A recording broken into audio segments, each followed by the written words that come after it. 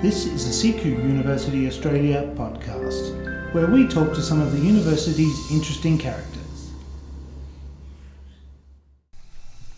Okay, we're here on the Greatvine today with Vice-Chancellor Professor Nick Klomp.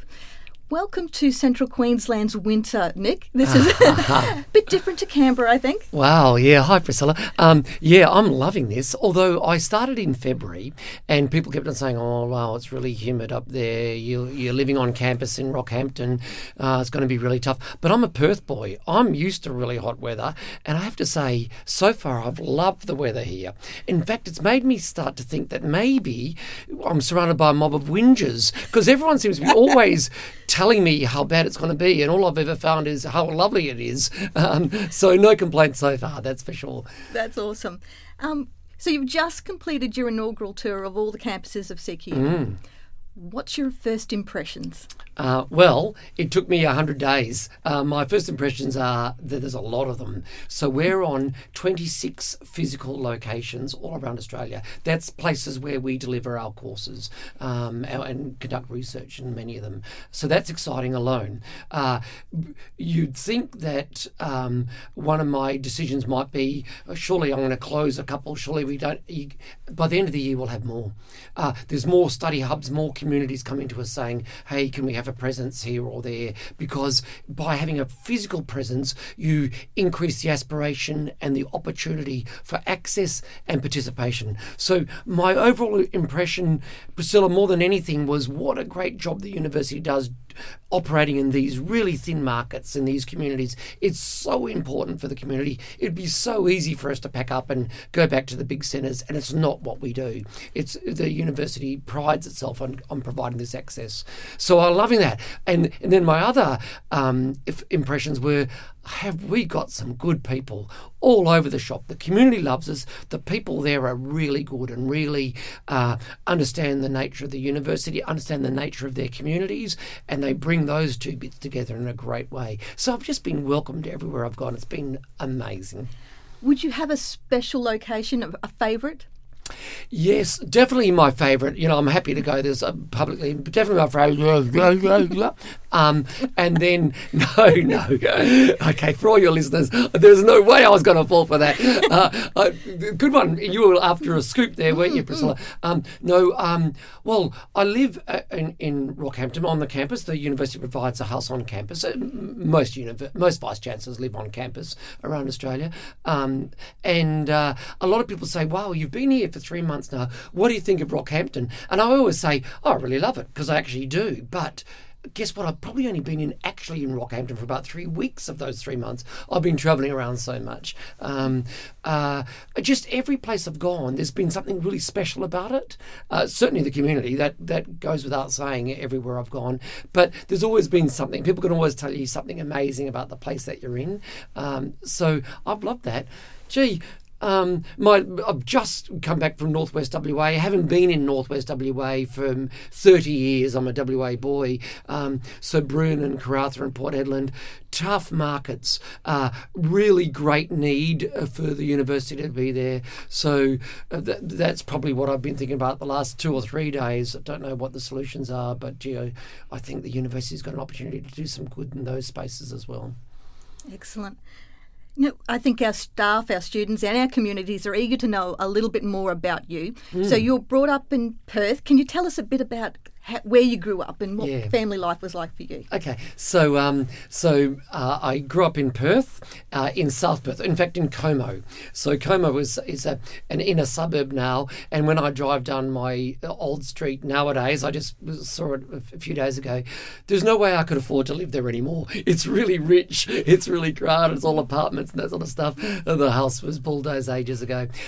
6 kids in our family, and I was number 4. So I've got 3 older brothers and a younger sister and brother. And they're spread all over the shop now, but I catch up with them in Perth. Some of them are still in Perth, just occasionally. And my mum's still alive and she still lives just around the corner, still in Como. first 25 years in Western Australia, really. I got my first degree at Curtin University, which was called Waite at the time. It just turned to Curtin University as I graduated. And then I got another degree at Murdoch University, so a couple of West Australian universities. Then I did some work and got my first paper out, did some research at Flinders University. And then I studied overseas in Glasgow, mostly in the, all my research in the Shetland Islands, north of Scotland, and got my PhD at the University of Glasgow. Then from there, and this is the important bit probably, because this is kind of what shaped my career, I think. I went to Charles Sturt University, thinking I was only going there straight after PhD, thinking I was only going to go there for a few years. By that stage, it was about the 4th or 5th university, and I was happy to go to lots of different universities. And what I realised there was how important regional universities were. I ended up being there for 20 years. And I kept on telling them, even in the interview, I'm only here for 3 years. I want to be honest, I'm only here for 3. It's, got lots of promotions, lots of opportunities, but really saw how important a regional university was. Then I took the opportunity after 20 years to be the Deputy Vice-Chancellor at University of Canberra. Great university, loved it, really a couple of great bosses there. But I think what I was missing was that regional engagement. The difference being, if a city university disappears, then a whole lot of students would have to catch another bus to the next university, but that'd be okay. If a regional university, and so many regional places I've been in the last 3 months, if that disappears, literally thousands of people don't go to uni. We've got 6,500 first-in-family students right now out of our student cohort. Many of those simply wouldn't have gone to university or wouldn't be going to university if it wasn't for the access and participation and opportunity that CQUni offers. I'm really proud of that. That makes this university really important, as opposed to all the other measures of a university. It's one of the most important universities in Australia. I'm really excited about that. It kind of gives you a bit of responsibility, doesn't it, to be delivering to the regions, but I'm up for that. And I think that's what I was missing for the last 6 or 7 years. I'm delighted to be back into that fold. That's awesome. Just going back a little bit, what made you actually jump into academia? I'm just struggling to think, as a high school student, what made you sort of think, I'd love to work in universities, or, tell us about that thought process. I think I was always fascinated by science. And certainly my father was a teacher.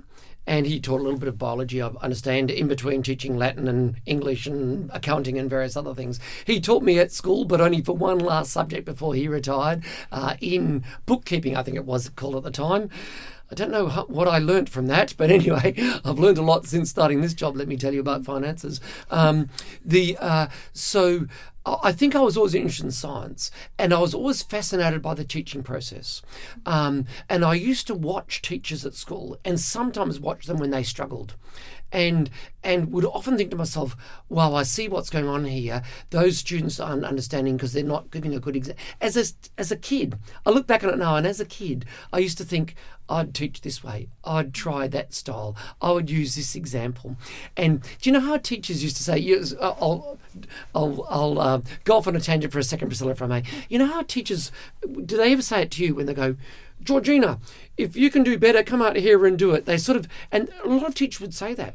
And for me, even as a teenager, I used to think, wow, I can see that saying something like that to a student means that you're struggling with how you're teaching it. And I'd practiced this speech. I never got to use it, which was going to be, excuse me, Mr. Smith, I do have an idea about how, people might not be understanding. Could I take that opportunity? I actually wanted the opportunity for a teacher to say to me, if you think you can do better, come out the front here. I was going to take it. Well, I never got that opportunity. But one way or another, I was always fascinated by education, the process of teaching, and the importance of it. So then when I went to university and started studying science at Curtin, I started majoring in biology, but it could have been, I loved physics, I loved chemistry, I loved computing. It could have been any of the sciences. I think pretty soon I started thinking, well, maybe I could go into academia. I think that process started probably while I was at uni. I wasn't positive where I was going to go, but the teaching bit of me and the research bit of me all sort of collided, and it was going to be academia for me. Lovely. And so you're an environmental scientist, is that right? Yes, a professor of environmental science. Okay. So Where has that taken you? In the middle there somewhere. I know. And so people often say, you know, well, you've been fortunate in your career, and I really have been. But you don't start off trying to be a Vice-Chancellor. Well, even a year ago, I wasn't trying to be a Vice-Chancellor. You know, I was happy in the roles that I was playing. All you want to do is make a difference, don't you? So a lot of it for me was driven by the research and the teaching. And so when I went into a PhD, I really wanted to study. I was studying seabirds. Where do you go to study seabirds? One of the best places in the world is the Shetland Islands. So I found a supervisor. They happened to be at the University of Glasgow. You know, I was studying in the best place in the world. So it was that was how I was making those decisions. It wasn't about where I'd be in 20 years' time. But coming back to my roots of where you could make a difference, when I landed at Charles Sturt University, I thought, well, I'm only going to be here for a few years. It was a way of getting back into Australia. But you suddenly realised you were making a difference. You were teaching, I remember teaching a whole lot of Aboriginal cadet rangers at the time in wildlife management. I thought, wow, this is actually making a really big difference to people's lives and careers and opportunities.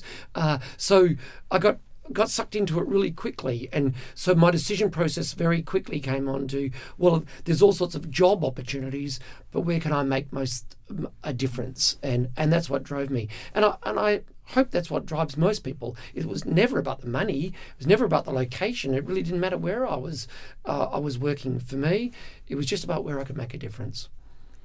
And you're a family man as well, or you've got a grown-up family. How did you fit family life in with all this work going on? Yeah, that's right. Young kids, they sort of adapt to anything, don't they? Yeah, you're right. My kids are grown up now. Danielle is 30 and Michael is 28. They've both got partners, and they live in Canberra and Melbourne, respectively, at the moment. Although if you'd asked me 6 months ago, I would have been telling you different locations overseas, and so they're all over the shop. So one thing Sue, my wife, and I have decided very early on is that we're not going to chase the kids. And so we catch up with them quite regularly, just when they're in town or we're in their town, and that's lovely. So we've just got the fur family now, Lola the dog. Lola. And how's Lola going Lola, in CQ? Oh my goodness me, Priscilla. Lola is loving CQ University. Well, we thought she was a happy dog. She's 7 years of age, happy in Canberra, you know, slowing down a little bit with age. I don't know what has happened in the last 3 months. It's the weather or it's the students. She is a new dog. She's just a pup. She's loving the weather. I just took her for a 10K run this morning. Normally she's dragging the chain. Nah, she's running off like crazy, enjoying herself, and any excuse at all for her to run across the students on campus here in Rockhampton, for example, are only 100 metres away. And she's amazed that everybody, even international students, just landed that day from whatever country you can choose.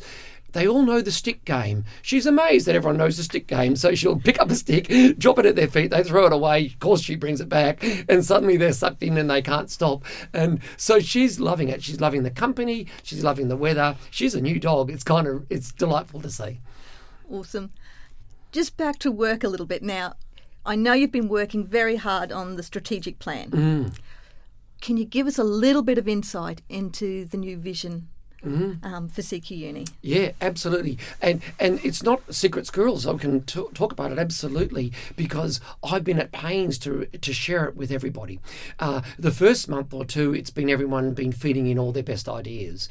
And the first thing about that was I thought there'd be ideas left, right and centre. It'd be just a scattergun and it'd be hard to pull it together. But amazingly, or maybe not surprisingly if you stop and think about it, so many ideas converged. So many people were thinking along the same lines. So that's made it really easy to pull together a new strategic plan. That's in front of council now, so some subcommittees, then up to council. And if all goes well, I'm happy to change. I don't know what a measure of well is. If new ideas are still welcome. But I think we've almost got to the point where council will sign off maybe at the end of this month. And so all of the staff and all the students will see the final copy. They've already seen drafts of it. And what have I where has it converged? Where are the best ideas? Definitely lots more in the virtual environment. We talk about the student experience, and it's so important in all its guises. Your experience on campus, your experience with working with other students, your interactions with staff, your interactions with the content and how relevant it is, your interactions with the workplace and how your university gives you an opportunity for work placements. That's all important, but we should never underestimate the role of the virtual environment. Not just for distance education students, even for face-to-face students that have got 20 hours a week contact face-to-face, a whole big chunk of their learning and communication is done online. Their content, the way they communicate with each other, the way they communicate with their staff, and of course a whole lot of their electronic resources. You've got to get that online environment really, really schmick. And that's a really good part of the whole environment for the student.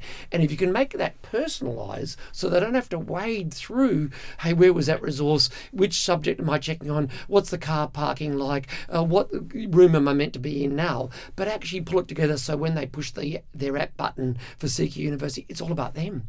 And instead of they have to go searching, it's all their information they require all at once, including all the extra resources and contacts and communications. Wouldn't that be neat? That's the way universities are going slowly now. That's the way many companies have already gone. And so we need to get into that space as well. So there's a big change, and that will cost a lot of resource, a lot of time. But the curriculum is the other thing. We have we're revising our curriculum all the time, and we do it in different courses come up for reaccreditation and revision every 3 to 5 year cycles at different times.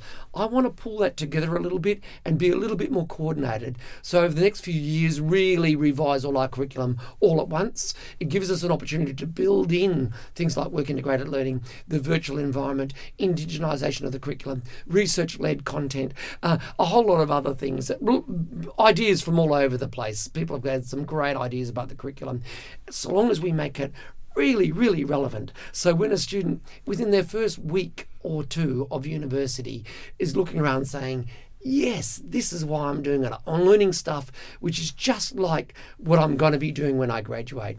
So instead of giving a poor IT student an essay in their first week or two, they'll never do an essay in their career. Give them a website, give them a bit of coding, I don't know, but let's think of things that the assignments are relevant, the content's relevant, and they really just launch into their career at the first few weeks of starting their university. And from then on, all of their studies is really that relevant, that industry relevant learning. I think we do that a lot in most cases. Let's just make sure that we're really pinging off the walls in all our courses. So there'll be some changes there as well. I'm pretty excited about that. And I think when I speak to the academics, nearly everyone, to a number I suspect, have said, wow, let's get into it. That sounds great.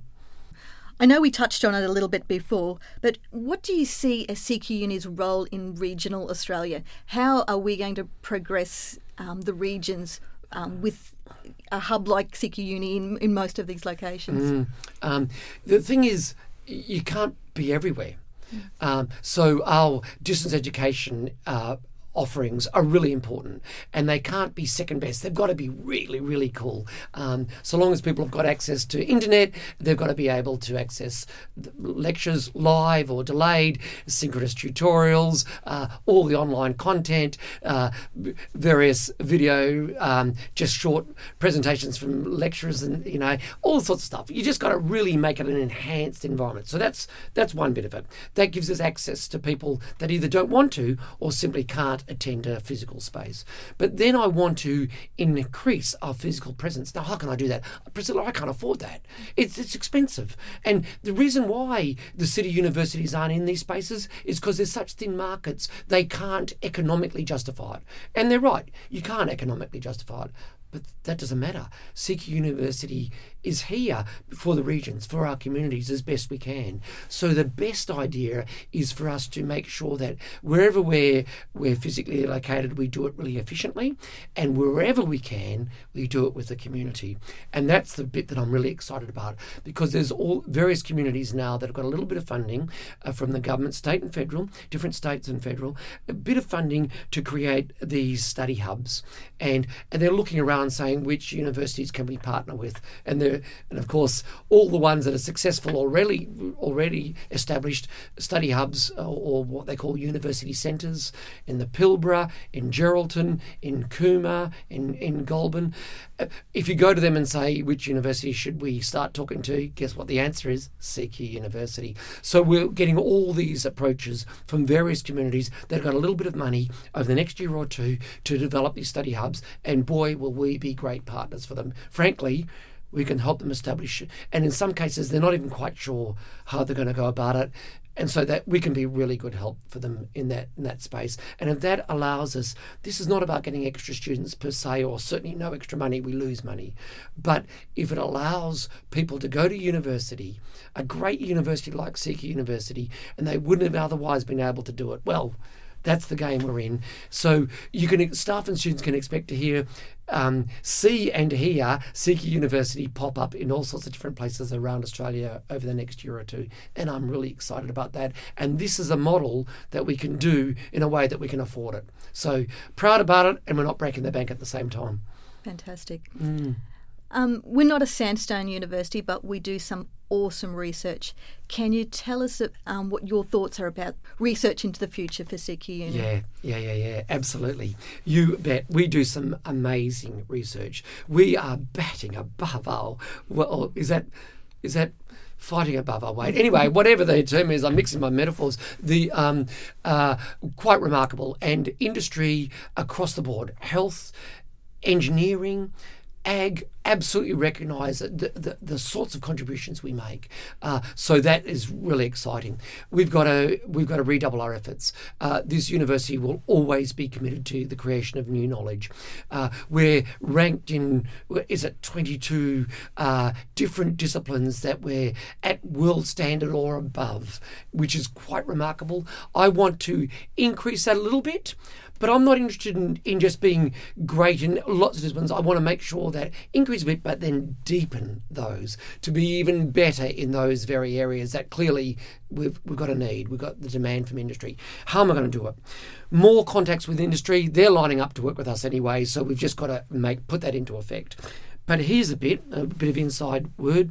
Where do you invest? If you don't have enough money, where would you put, if you had $10, if you had $100, if you had $1 million, where would you invest in research? And I think the answer is early and mid-career researchers and research higher degree students. They are the engine room of our research. They are ways for us to invest. Don't get me wrong, if you're a senior researcher and listening to this, they'll go, hey, what am I, chopped liver? No, but senior researchers are already leading and they're already getting a whole lot of research, and they should. That's their job. And I expect them to create programs and teams around them that capture the early career researchers and support them and mentor them and capture groups of research higher degree students. No, we need more scholarships and more support, more scholarships for research higher degrees and more support for our early career and mid-career researchers that are just finding their feet, but they just need that extra push in training and in support, and that's where we're going to, our scarce research dollars, that's where we're going to put them. Now, one of the ways to help that is to be approaching industry and say, hey, join forces with us, we'll put on a scholarship if you do, so you can double your money just by working with groups. And also philanthropic groups, individuals and companies that aren't necessarily wanting to invest in a research project, but just want to support the university. Well, a great way to do that is to be thinking about research higher degree scholarships. That will spread our money even further. One last thing that we haven't touched on, Priscilla, and I know that you're meant to be asking the questions, but let me ask the question, Nick, what about social innovation? Well, I'm glad you asked, Nick, because one of the things throughout the draft plan, and you'll see it throughout the final plan, is CQUni is just amazing at what it does in that social innovation space. So what I'm talking about here is the way that we give back to the community.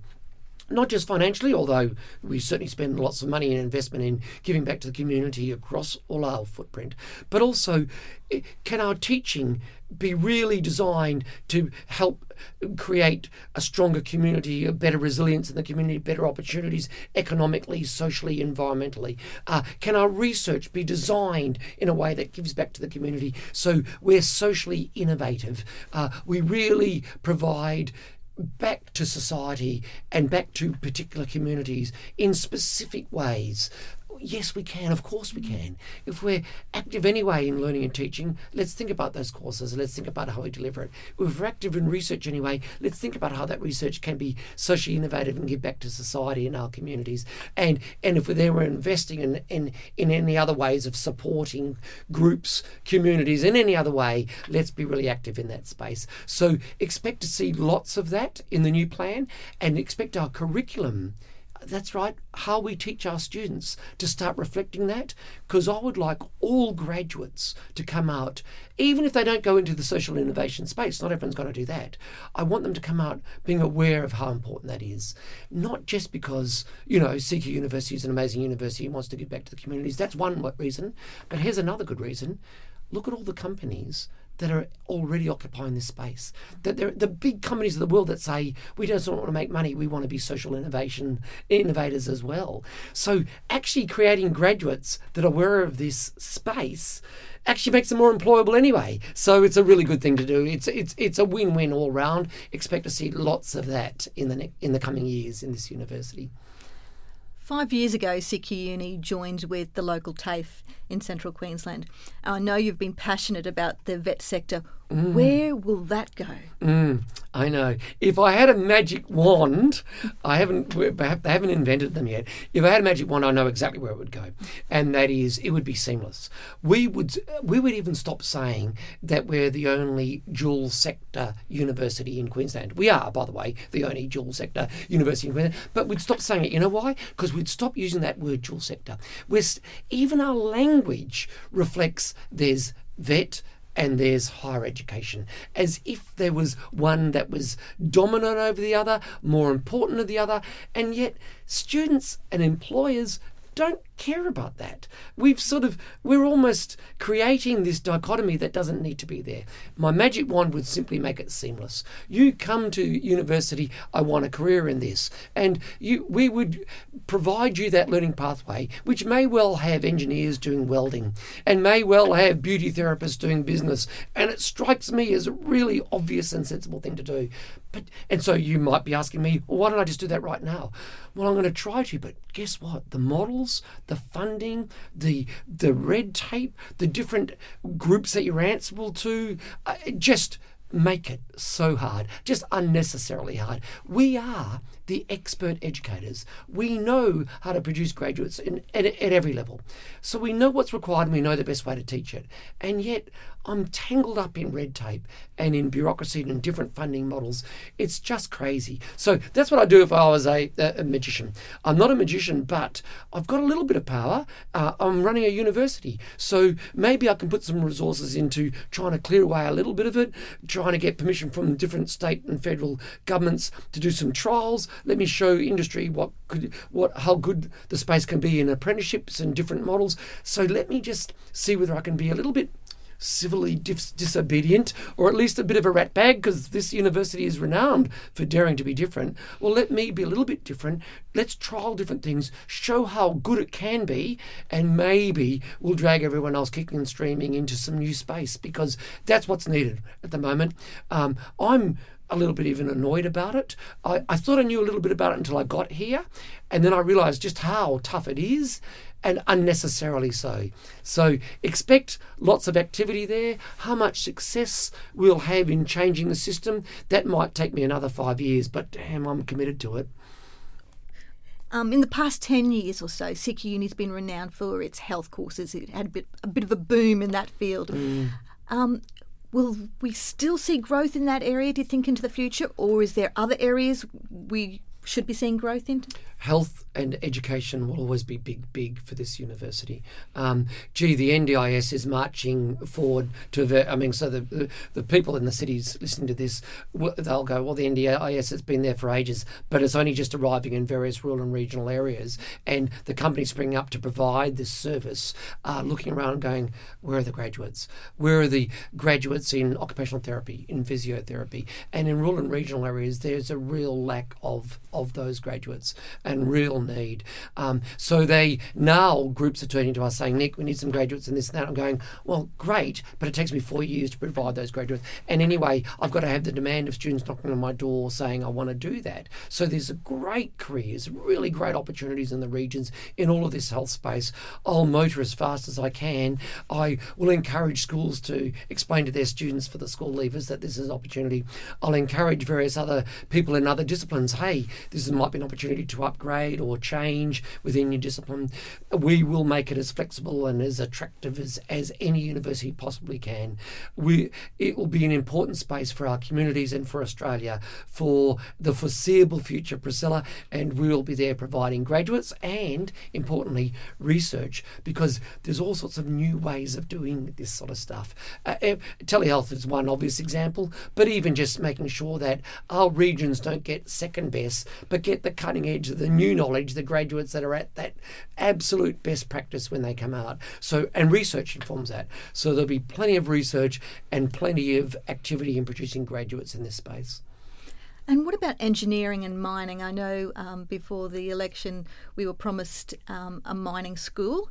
Can you tell us a little bit about that sort of space and where we could be going in that area? Yes, the Coalition committed to funding for a School of Mining and funding for a School of Manufacturing, one in Rockhampton, one in Gladstone. But remember that this will then still, those sorts of schools will still contribute to the other regions, not only allow us to offer that by distance education greater courses, but also satellite campuses and other opportunities for a physical presence in new courses. Those sorts of resources, you sort of think, well, hang on, that's for this place or that place. All boats rise with an incoming tide. You know, everybody across the university and all our communities benefit from those sorts of commitments. So I'm delighted. That's going ahead. We've already got target teams working on those. We're already providing a lot of trade, a lot of support in the mining sector and the manufacturing sector, but this will allow us to redouble our efforts in that space. So that is really exciting. Just coming back full circle back to you, I've heard you've got a special interest in running. You've done some marathons in the past. What's the draw card? Yeah, I don't know the answer to that. So I went for a run this morning, and when I'm a little bit fitter, so I've been doing some long runs, so I was a little bit fitter this morning. The dog was happy, Lola. I was happy. It was dark, but a few of the diehards were running. You sort of see the same people and you wave to them or say hello to them if you cross paths. It is a lovely feeling to be fit enough to do that. I'm, by the way, compared to everybody else who's a real runner, I'm the slowest in the pack. And I can affirm that because I run with the Rockhampton Rocky Road runners here, and they're a great bunch. But ready, set, go, and off they go. And I see them at the end, 2 or 3 hours later. They are much, much better than I am. So let me just say this very clearly: I'm a slow runner, but I am stubborn, and I do like it. And when you're feeling a bit fit, it's lovely. And when you're not fit, the thing that drives me then is, gee, I must get fit. So if I've slacked off for the previous month or so, then that is motivation in itself. And then I do marathons. So I've got the Gold Coast coming up next month, and it'll take me 4 hours to finish the marathon, and that's not a particularly fast time. But it is an achievement, and to be organised enough to be able to train and do a marathon, really, I mean, this will sound nerdy, but it just requires you to be really organised. And so you have to get up at that 5 o'clock, and you have to put in the hours on the weekend, and therefore you have to make sure that you're organised for work and make sure you're organised for your home life. So in a strange way, even though I'm adding to the workload for all the training, what it does is it's a check on me on how efficient I am.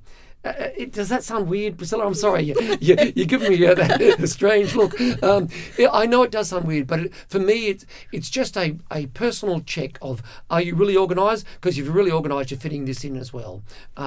So a measure of my efficiency, and it's probably good for me as well. That's why I do it. And look, when I've got a bit of spare breath, I chat to people along the way, but mostly they're the ones talking, and I'm going, as I'm running, because I don't have any spare breath to talk properly.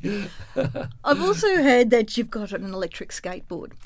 Are you trying to relive your youth? Okay, well, that's not quite true. I've actually got 2 electric skateboards, and I've already given one away. Why do you need 2? You can only run one at a time. Look, I was really a lousy skateboarder as a kid. I mean, everyone had skateboards in Perth, in my teenage years, everyone had a skateboard. It's terrific. It was always fun being on the skateboard, really terrible at it. I used to lose my bottle coming. My older brothers were much better, and they could tear down the hill. I would lose my bottle halfway and bail and roll on the grass and stuff. So looking back on it, I was never very good. Well, an electric skateboard is so much fun. A, it's no effort. B, it includes a brake. So you got a little trigger. So I go up hills without trying, just straight up, no pushing, and I go down hills because I can always brake. So, and that sense of freedom and fun. So I put sunglasses, helmet, earphones on. I go out early mornings, Sunday morning. No one will ever see. No one knows it's Nick. So, I don't want anyone to ever see me. It's all just embarrassing. Looks like a try-hard. And it isn't about that. It's about an hour or 2 of the music blaring in my ears, and it's just so much fun. Sue, my wife, says that I can't get the smile off my face for the rest of the day. It really is so much fun. So I've not come off in years of doing this. I've been skateboards for 6 or 7 years, electric skateboards, and I've never fallen off. I'm just waiting for the day. I know I'm going to come a cropper, but so far it hasn't happened, and I just love it. It's great fun. Fantastic. Well, thank you very much for talking to us on the Greatvine. It's been very informative. Thank you. Thanks, Priscilla. Great fun. See you, mate. Like this podcast? Don't forget to rate, review and share with your friends.